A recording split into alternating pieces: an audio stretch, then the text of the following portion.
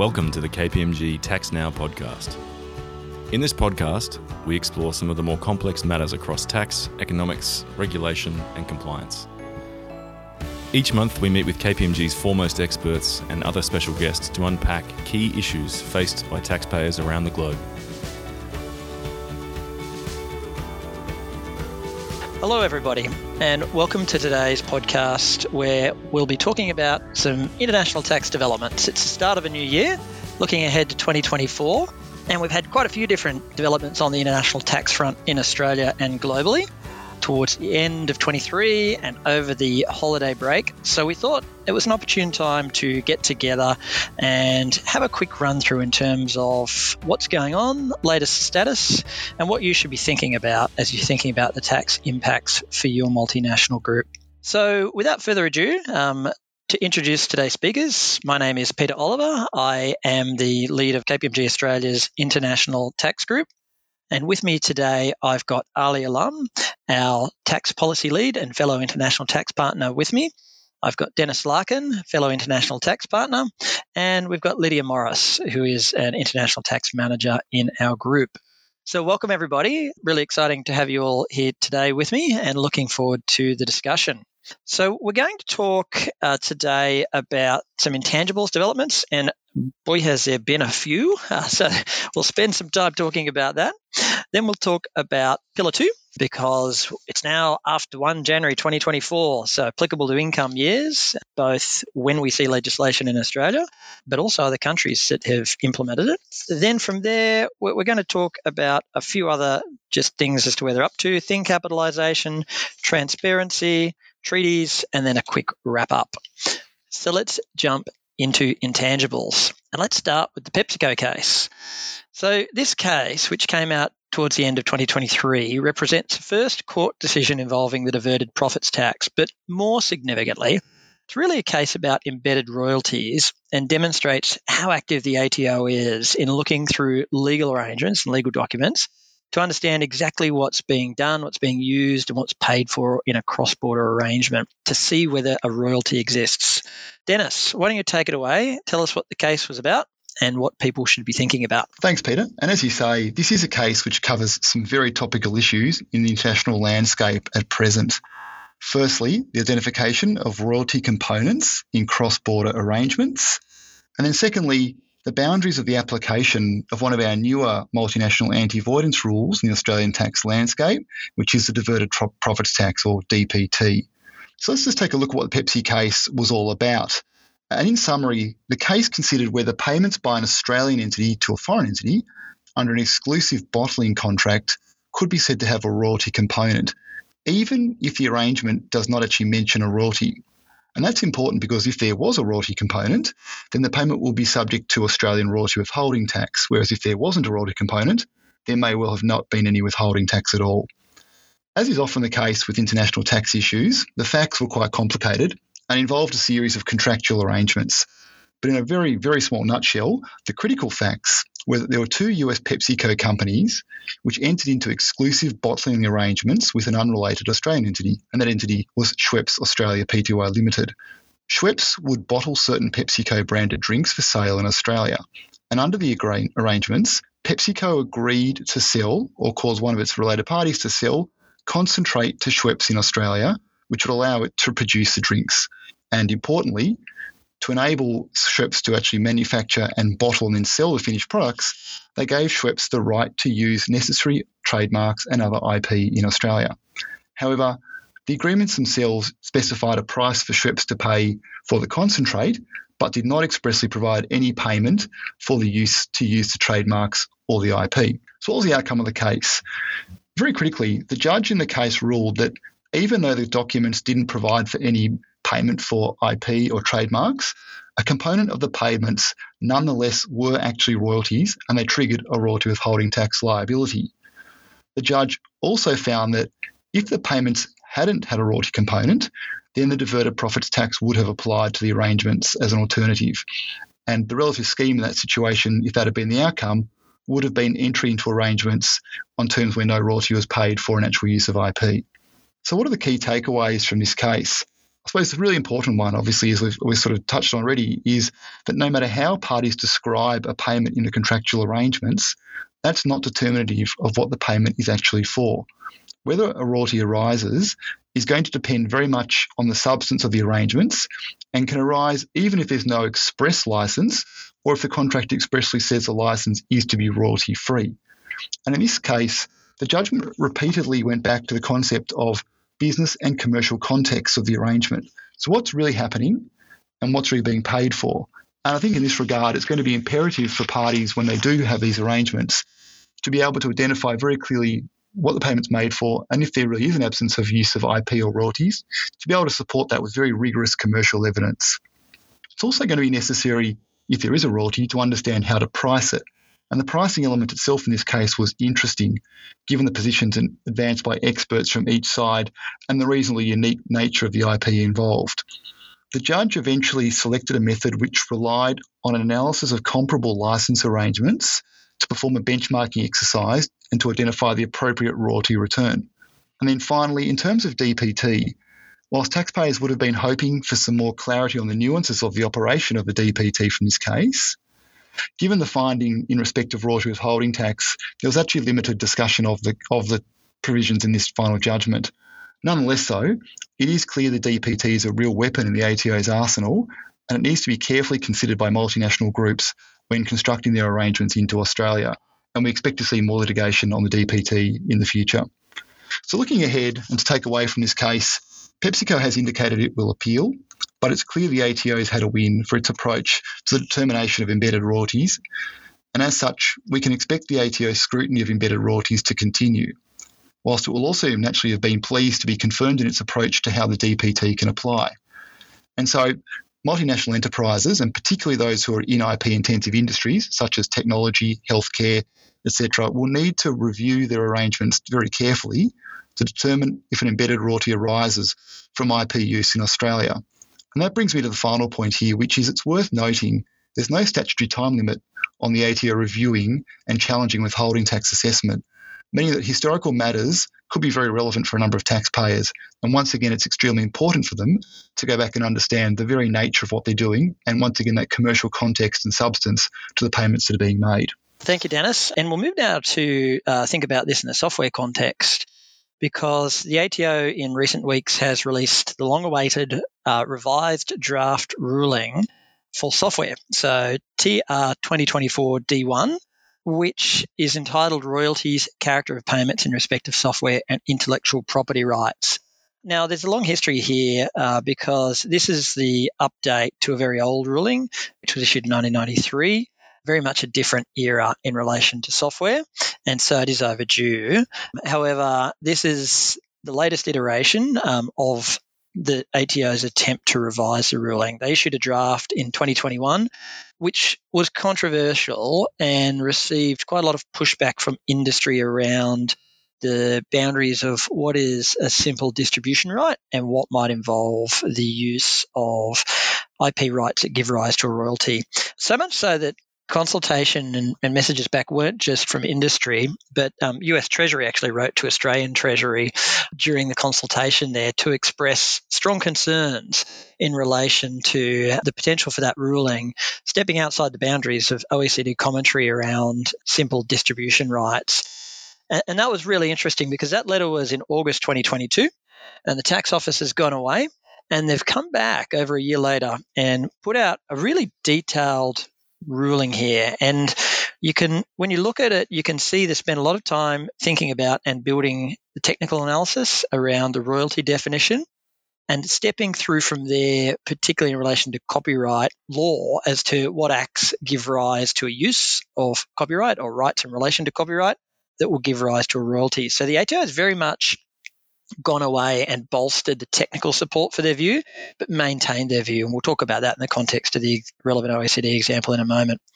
It's interesting because the draft ruling does comment on what the ATO has called a standard treaty, and they do say that that does not include the US or Mexico or Singapore, which has got some particular features. But then they don't actually include any other comments around the application of this draft ruling to the US being a major market in terms of inbound US multinationals in Australia. So that's interesting. But look, I think it's clear from what the tax office is saying, they're going to apply this approach. So be warned. So if we step back and say, well, what's in the ruling? It significantly expands the type of payments the ATO considers could be subject to royalty withholding tax. The former draft that was issued in 2021 had 8 examples. This has got 2 key scenarios. Both relate to the inbound distribution arrangements for the electronic distribution of software, so electronic download and cloud-based. The first is where an Australian distribution intermediary enters into an end-user license agreement, or EULA, with the Australian customer. And the second is where the foreign entity, so foreign parent, enters into the EULA with the Australian customer directly, but there's an Australian distribution entity that is involved in helping to facilitate that. And it's really interesting because the first guidance we've seen from the tax office on this type of arrangement, in both cases, the tax office has concluded that royalties exist due to the nature of what's being done by the Australian intermediary. And it's interesting here because whilst the focus is very much on the distribution of software, the concepts discussed and set out here in the ruling really do set out the ATO's view that we think they'll start to apply and look at other types of sectors and multinationals that are using technology to sell into Australia, including things like apps where there might be an Australian distribution entity, but an app is held offshore and there are customers in Australia. And so this breadth here in the ruling, I think, really does set up the scene for the ATO to keep looking, following the theme of what is the substance of arrangement, what does the Australian entity do. The ATO goes into some length to talk around copyright, and not just where there is a right to modify source code, access source code, but emphasising things like communicating a work to a public, entering into some type of commercial rental agreement where an Australian customer accesses software as things that use copyright rights and therefore will give rise to a royalty. And so the tax office, in really setting out that breadth of what might give rise to a royalty, are looking to capture a broader range of structures. And then from there, they do acknowledge you need to look at the extent to which the payments offshore relate to a royalty. But it's really important from the ATO's approach to be able to define what acts and what things are giving rise to royalty and what are not, such as services. And so when you turn to what should groups do about this, it's quite clear, when you think about the past, there was less variety in distribution models. Technology played less of a role, certainly back in 1993 around distribution of software. Now there's more flexibility, and that means there's less certainty for groups in light of this ruling as to what might give rise to a royalty or not. So multinational groups really need to go and look at their agreements, look at what's being done, look beyond the words royalty-free license, because ATO has been clear that they won't just respect the words in an agreement, to bifurcate and understand what's being done and how those different things might give rise to a royalty, whether it is copyright or whether it's other aspects of the royalty definition, such as using scientific, technical knowledge, know-how, or ancillary services. So I think that's a really important thing that multinational groups need to think about now for software or other IP use into Australia. Undertake that definition activity. That might involve some legal advice as to whether copyright's being used. And then from there, you need to step back and think about value and apportionment, and can you value those things differently so you're prepared and ready when the tax office comes along and might want to talk to you. One final thing I'd mentioned earlier, the tax office has specifically commented on the OECD commentary that US Treasury flagged in its letter to Australian Treasury, and has sought to narrowly define that to scenarios where an Australian distributor has no ability to make a copy, and so software is just distributed in from offshore. And the tax office has distinguished that example from a cloud-based access to software. So they're very much looking to confine the application of that OECD commentary. They've taken on board the US comments, and they've held the line in their view. So I think that's all I wanted to say on the software ruling. There's a lot to digest, and we'd be happy to talk to anybody out there that would like to discuss it further, but very much that same theme around looking at the substance of what's going on. So why don't we move on, and why don't we then talk about intangibles more broadly, and let's talk about the ATO's finalisation of its practical compliance guideline, PCG 2024-1, on intangibles migration arrangements. Denis. let's go back to you. Thanks, Peter. Back to me, but still on intangibles. So, as you've mentioned, the ATO in January this year has finalised its intangibles practical compliance guideline. And this is the third time we've sort of seen a release, this being the final one. There were two other drafts prepared in 2021 and 2023.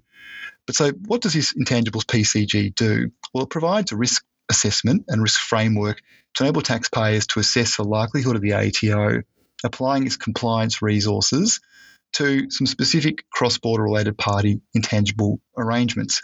These are migrations of intangible assets. So basically you're reflecting any sort of restructure or change associated with the taxpayer's intangible assets that allows another entity to access, hold, use or benefit from those assets in some way.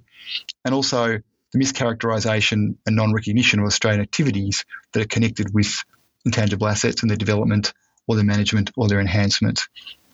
The finalisation then of the PCG really represents sort of the fulmination and the full next status of the ATO's focus on cross-border dealings on intangible assets. So as we've heard already, there's court action going on. There's also determinations, as Peter's mentioned, and there have been taxpayer alerts in the past on the issue as well. And I think some of the important things we're seeing now coming out of this PCG from the earlier drafts are sort of bolstering the ATO's view around how we're actually going to have two different types of risk assessments for these different types of arrangements. In addition, they've provided further clarification of the arrangements in scope of the PCG, and they've included in this explicit exclusion of certain arrangements which are generally regarded as being lower risk or routine, and these are called excluded intangibles arrangements from the scope of the PCG. So that is welcome, at least in somehow defining the boundaries of when the PCG will apply. In addition, they've included a white zone for arrangements that have been subject to previous ATO audit or reviews. But what's interesting here is that there's no reference in this white zone to the existence of advanced pricing agreements, or as they're known, APAs, which would enable taxpayers to qualify for the white zone. So that's probably a bit of an unexpected and unwelcome surprise there, and it may well make that white zone reasonably unutilised by many people. In addition, it further explains the engagement the ATO, that taxpayers, I should say, can expect from the ATO based on the compliance risks associated with an arrangement, and expands guidance allowing taxpayers to group intangible assets or arrangements, which should make it somewhat easier for taxpayers to apply the PCG. Now, as I mentioned before, there are these risk-based assessments that need to be made, and that then leads to potential disclosures that may be required in a taxpayer's reportable tax schedule.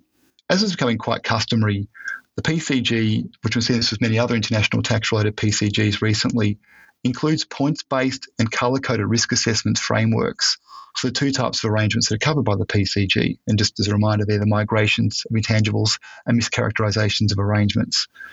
The PCG anticipates that taxpayers who lodge an RTPS may be required to disclose their risk ratings obtained under that risk assessment framework, which makes the taxpayers' assessed risk highly visible to the ATO. And again, we've seen this on a number of different occasions, such as the hybrid mismatch rules. Based on previous experience with other PCG risk-based rating processes and ATO investigations, it is really important that taxpayers think carefully about the factors that lead to their self-assessed risk rating, and they're able to strongly back up and support their self-assessed risk rating in the event of an ATO review, because this is one of those things where it does really sort of flag to the ATO all the sort of risks you might consider you have there, and that will be sort of examined quite closely should the ATO review arrangements. So, Peter, I think that's the main takeaways I had from the practical compliance guideline. As you say, it's really quite a large amount of ATO coverage and court coverage on intangibles. So maybe briefly we may move away to something more tangible. Well, Denis, I was just going to say before we do move on, I think the theme around that is very much evidence, evidence, evidence. So obviously if there's a migration of intangibles offshore or use of intangibles, understanding the commercial reasons, why that makes sense, why that fits with where things are held in a global group, but then evidence of all of that. And having that put together contemporaneously with a transaction in anticipation of the ATO coming along. We've seen this as the ATO is expanding in its CAR reviews, its questions. We've very much seen this around things like hybrid mismatch. Anything touching on international tax, think about pulling your evidence together. The ATO, you can expect, will ask for it, and they'll want to see beyond just written answers to questions. They'll want to see, what board minutes, what investment papers, what consideration was given, and why it made commercial sense to migrate intangibles, how they're used, where DEMPI functions occur. So really think about that evidence piece is such an important thing that, you might put a rating into your reportable tax position schedule. What do you got behind that when the tax office comes and asks? Because you can expect they will. So thank you, Denis. That was good to hear about that and have that in mind as well. Let's change gears. Let's talk about Pillar 2, Alia and Lydia. So it's gathering steam. And as I mentioned at the top of our podcast, we are now past 1 January 2024, which is from when income years in Australia are intended to be subject to our rules when legislated. And even though it has been legislated here, there's no indication of any change in the government's intent to enact the rules from this date. And we've also seen a number of other countries that have now legislated the regime. So, Alia and Lydia, can you please give us a quick update on the global state of implementation and what issues multinationals should be thinking about? Sure. So the OECD did provide an update on the economic impact assessment of Pillar 2 in early January. And I thought I'd just mention that because there are some interesting facts in there. They did estimate that by 2025, 90% of all in-scope M&Es will be subject to a global minimum tax. And they've revised some of the revenue forecasts down slightly. So it's now $155 billion to $192 billion per annum in US dollars, which is about sort of 6.5 to 8.1% of global CIT. And that they estimate that's largely from top-up tax, but it's also from a reduction in shifted profits. There isn't actually specific data on Australia within that report, but it does predict that high-income countries and developing countries will benefit, whereas the investment hubs will lose out. Thanks, Alia. So, Lydia, where are we up to with Pillar 2 implementation globally? Yes, so most EU countries substantially enacted legislation by 31 December 2023, in line with the EU directive transposition deadline. And also the UK, Liechtenstein, Norway and Switzerland in that part of the world also substantially enacted legislation. Interestingly, there were a few EU countries which actually missed the transposition deadline. So that was Cyprus, Greece, Poland, Portugal and Spain. Despite this, these countries are still required to apply the rules according to the EU directive timeline of a 2024 start date for the income inclusion rule and 2025 for the UTPR, although there is speculation that Poland might try for 2025 for all of its rules. Looking at the ASPAC region, Japan, Korea and Vietnam have all implemented the IIR effective from 2024, with Vietnam also bringing in a domestic minimum top-up tax from 2024 and Korea bringing in the UTPR from 2025. Malaysia has also enacted legislation covering the IIR and domestic minimum top-up tax effective from 2025, and a number of other countries in the region have announced a plan for implementation from 2025, including Hong Kong and Singapore. Thanks, Lydia. And as we see this unfold and countries implement, it's also bringing greater certainty as there's better understanding then of when it will apply. I think many folks out there will know that clarification there from Korea on the UTPR applying from 2025 was very welcome, as there were fears that they may have been looking to apply it from 2024, which brought a whole host of concerns. So, Alia, what do groups need to be thinking about from an accounting disclosure perspective, given the new mandatory Pillar 2 disclosure requirements? Yeah, so a lot of those key dates that Lydia just went through do become quite important because the mandatory disclosure requirements in the accounting standards for Pillar 2 kick in when there has been substantive enactment of the Pillar 2 rules in a location, and that includes where there's a qualified domestic minimum top-up tax. So say you're an Australian headquartered group with operations in Singapore and the UK and you've got a 30 June year end. So for your 31st December half-year accounts, which you're probably madly working on now, all that will be required is a short disclosure note in the accounts to say that you've applied the temporary exemption from the need to do deferred tax for Pillar 2. But once you get to the 30 June 2024 year-end accounts, then there may be more detailed disclosures required, including qualitative and quantitative information on the Pillar 2 exposure for the group. And so one uncertainty there is that we're not sure whether Australia will have enacted or substantially enacted their legislation by 30 June 2024. If it has, then you'll need to estimate the exposure for the entire group. If it hasn't, then the exposure for the jurisdictions that have substantially enacted a qualified domestic minimum top-up tax, such as the UK in the example that we were referring to, becomes more important. So just keep in mind also when you're looking at substantive enactment, it doesn't matter whether the country's announced a 2024 start date or a 2025 start date. Those just pre-regime disclosures will be triggered upon that substantive enactment. So that's important for considerations for things like Malaysia with the 2025 start date and enacted legislation, and also even potentially Korea with their 2025 UTPR. So once the regime kicks in and that's already in place for a number of the 2024 countries, the current tax impacts of Pillar 2 will also need to be booked in the accounts. Okay, so what about foreign-owned Australian groups or companies? Yeah, so it's a slightly different analysis there. So there shouldn't be any mandatory disclosures for Pillar 2 in the Australian IFRS accounts prior to substantive enactment of the rules in Australia, although some groups might choose to do optional disclosures, and certainly auditors are encouraging that.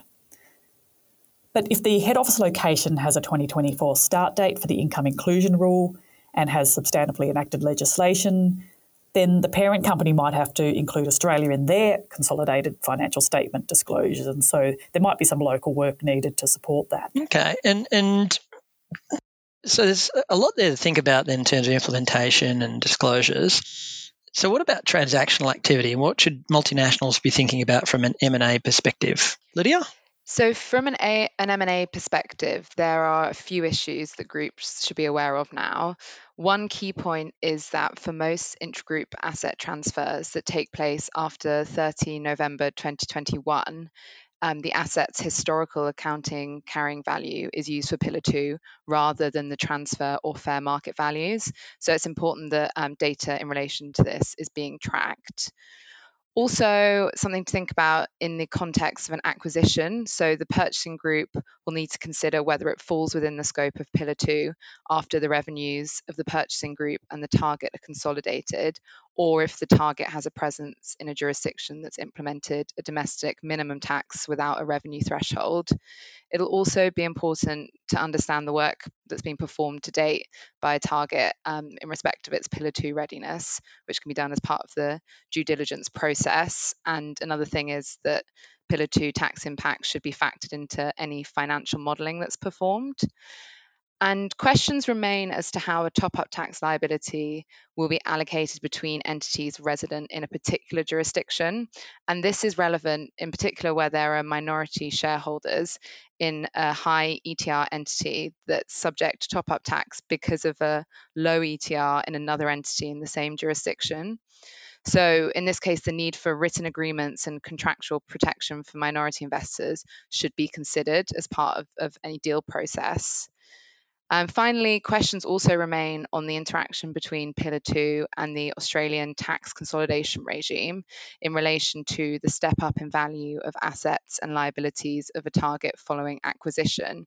And we're hoping that this will be clarified in the domestic Pillar 2 legislation. Thanks, Lydia. So there's a bit to think about there from a transactional perspective. And, I'm starting to see terms of side letters for investments in the asset management space, but also thinking about in terms of shareholders' agreements, the type of things that need to go into those to have a clear understanding and agreement in terms of accounting consolidation, notification and requirement to consult before there might be any future changes that could impact accounting consolidation, and therefore the Pillar 2 categorisation of what's in a group or not. So I'm starting to see movement on that front in the M&A context, and it is something that groups should be thinking about. Just kind of turning back whilst we're still on Pillar 2, Alia, what should groups be doing now to prepare for Pillar 2 now we're in the first year that the rules might apply? Yeah, you're right. We are now live. Certainly those with 31st December year ends, the regime's already kicked in and it's just around the corner for other year ends. So we are expecting to get draft legislation in Australia reasonably soon, but that shouldn't hold things up for modelling the impact, because that can be done using the OECD rules, and the Treasury has already signalled that they intend to stick closely to those model rules. So groups really should be looking to classify their entities under the Globe rules, run their transitional safe harbour calculations, and model their material or high-risk jurisdictions. And one key point I'd like to to make is also that you shouldn't just assume that you will satisfy the transitional country-by-country safe harbours for those first 3 years just because you've got a high headline tax rate. So things like unrecognised DTAs, CFC taxes and large prior year adjustments could cause you to fail. And also once it's failed, the transitional safe harbour can't be relied on in future years. Any project should also look at whether your country-by-country report is qualifying or not, so looking at things like what financial statements have been used, whether there are differences in your groups, and also whether looking at the data quality that goes into your C report and the methodology. We also recommend that groups do detailed pre-regime impact assessments, at least for those key jurisdictions where they have material operations, and also those jurisdictions, of course, where they have failed the transitional safe harbour or they're pretty close to the line. And one of the key benefits for this exercise is not just understanding any potential cash tax risks, but also flushing out any technical issues that are relevant for your group or industry and whether they can be raised in the consultation processes, and also whether there's any pre-regime actions, and also very importantly, data gap assessment. So there's going to be a huge compliance burden and a lot of data needed for these calculations. And so using that assessment to really start mapping out your technology roadmap. And with our new KBAT Global Pillar 2 technology tool that's been rolled out now, and it's really getting some terrific feedback there, it can really help streamline that data collection process and give you a good picture of what will be needed for your eventual compliance, because it can fully do that full population of the Globe Information Return, which is an awful lot of information in there. It's a lot to get done in a short space of time, but there's more, isn't there? What else can we expect in 2024? Yes, it just keeps coming. I did mention the draft legislation for Australia is expected to go out for consultation in the coming months. We are also expecting more OECD guidance to come. It could be as early as this month or possibly next.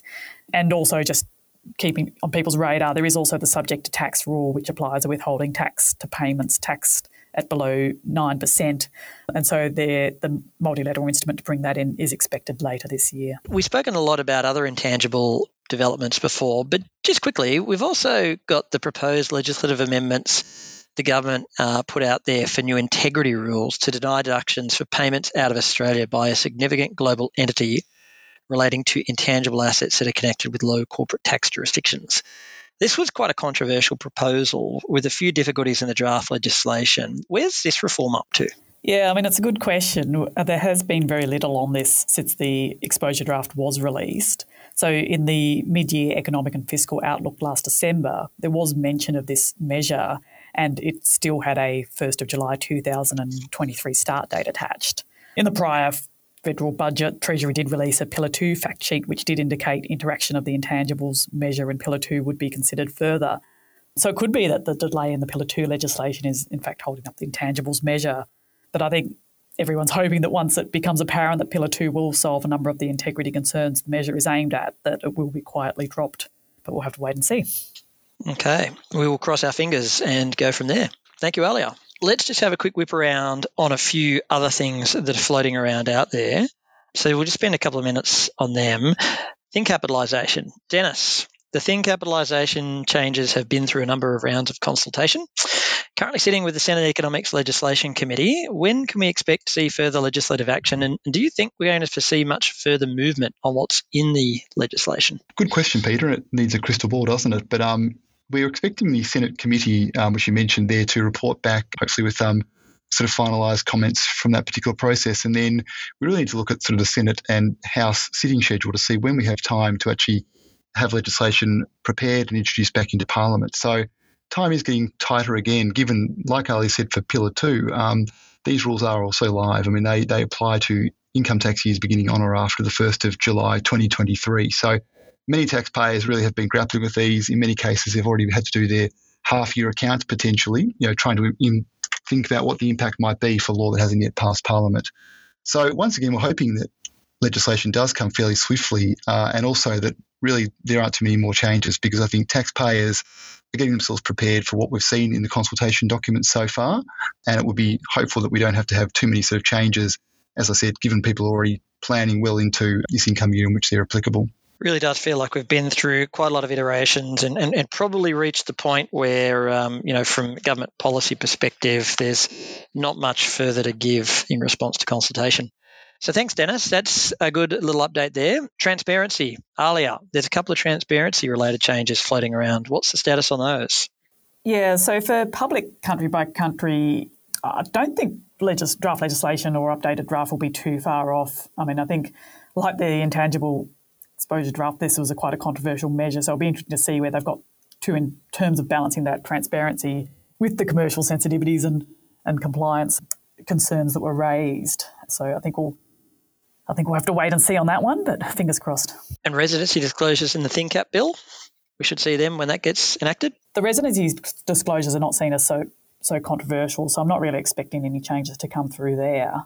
But it is a bit of a sleeper issue that has been a bit overshadowed by the excitement around the other integrity and transparency measures. And so I'm not sure how many directors realise that they'll need to be signing off on tax residency disclosures for all of their subsidiaries as true and correct. And so I think boards are going to expect some level of rigour around what work has been done to support this, so they can feel comfortable signing that, and particularly in light of the ATO releasing further guidance. Yeah, I think you're spot on there. It is a bit of a sleeper issue, and it is something that boards will probably want to understand why they're needing to give it and get some comfort around giving, the disclosures there around tax residency.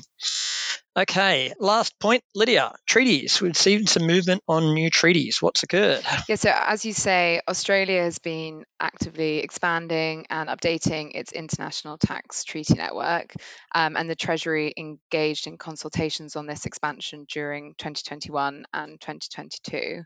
So the previous coalition government initiated plans in September 2021 to negotiate new treaties with Luxembourg and Iceland, which was followed by Greece, Portugal and Slovenia in 2022. Of those, successful agreements were made with Iceland in October 22 and Portugal in November 23. And then the current Labour government is further extending negotiations to include Brazil, Bulgaria, Colombia, Croatia, Cyprus, Estonia, Latvia, Lithuania, and Ukraine.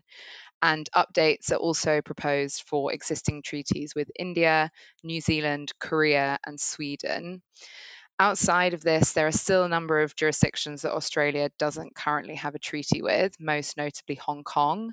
And there are some older treaties with the Netherlands, Canada, China, Ireland, and Singapore, which were all originally agreed in the 1980s or earlier, and so may be in need of a refresh. Thanks, Lydia. So encouraging and promising that we're seeing that expansion of our treaty network, but I think it's a good point there. There's a number of major trading partners where we've got treaties with that are a little old, and Hong Kong's always been one that we don't have a treaty with that's been a gap. Okay, so thank you, team. Let's move to a quick wrap-up. Being the start of a new year, it's good to have a wish list. So with all these other things going on in the international tax world, there's nonetheless things that I know we've all got on our wish list we'd like to see reformed in the near future. Let's do a quick whip around with Denis, Alia and myself as to what each of us would like to see changed. Denis? Thanks, Peter. Well, I think I'd move away from intangibles very much back to our controlled foreign company rules, or CFC rules. These rules are older than the old intangibles software ruling you mentioned at the start of the podcast, Peter. So they were brought in 1991, haven't been modified very much since then. And as with software, the economy's moved on a long way since then. So a number of these particular elements of the CFC rules aren't really fit for purpose in a modern economy. In particular, some of the gateway and qualification criteria probably aren't terribly relevant and don't work very well for a number of fund investors in particular and some of the larger multinational investors. And some of the income types that are caught by the rules, again, probably are relics or show their age back from 1991 and don't fit in well with a modern digitised economy. So I think with a number of other integrity rules coming in, it feels like to me the CFC rules will be ripe for a revisit and refresh. Here. I agree with you there, Denis. Alia? Yeah, so there's certainly plenty of commentary right now on broader tax reform, and so but perhaps maybe the best we can hope for at this stage is smaller scale reform to boost investment. What I would like to see is Australia use the introduction of Pillar 2 to start to declutter some of its overlapping integrity rules. And this is something that the OECD had recommended that countries do. And Germany has made some moves towards that, particularly to remove some of the overlap with its CFC rules. So Denis, maybe you can get your wish through that process. Can only try. That would be good. And then just adding my 2 cents and my wish list, something I deal a lot with is foreign limited partnerships or limited liability companies in the US and our foreign hybrid limited partnership or foreign hybrid company rules that treat them as partnerships for Australian purposes. For a long time, we didn't have those rules many years ago. It was great when they came in. But look, it's fair to say that those rules are complicated. There are gaps in them with a number of areas of uncertainty. And that's given rise to, I think, a lot of time and energy that gets spent talking to the tax office when they do their car reviews. So I would love to see some simplification and reform of those rules. And I'd love to see that as part of a broader international tax reform. So let's keep those on our wish list. Let's hope we get some reform opportunities in the future. Thank you to everybody for listening to us today. We're really grateful for your time. We hope you found this interesting. And if you would like to talk about any of the topics that we've discussed today in further detail, please do reach out to your normal KPMG contact or any of us here on the podcast. We'd love to speak with you. Thank you.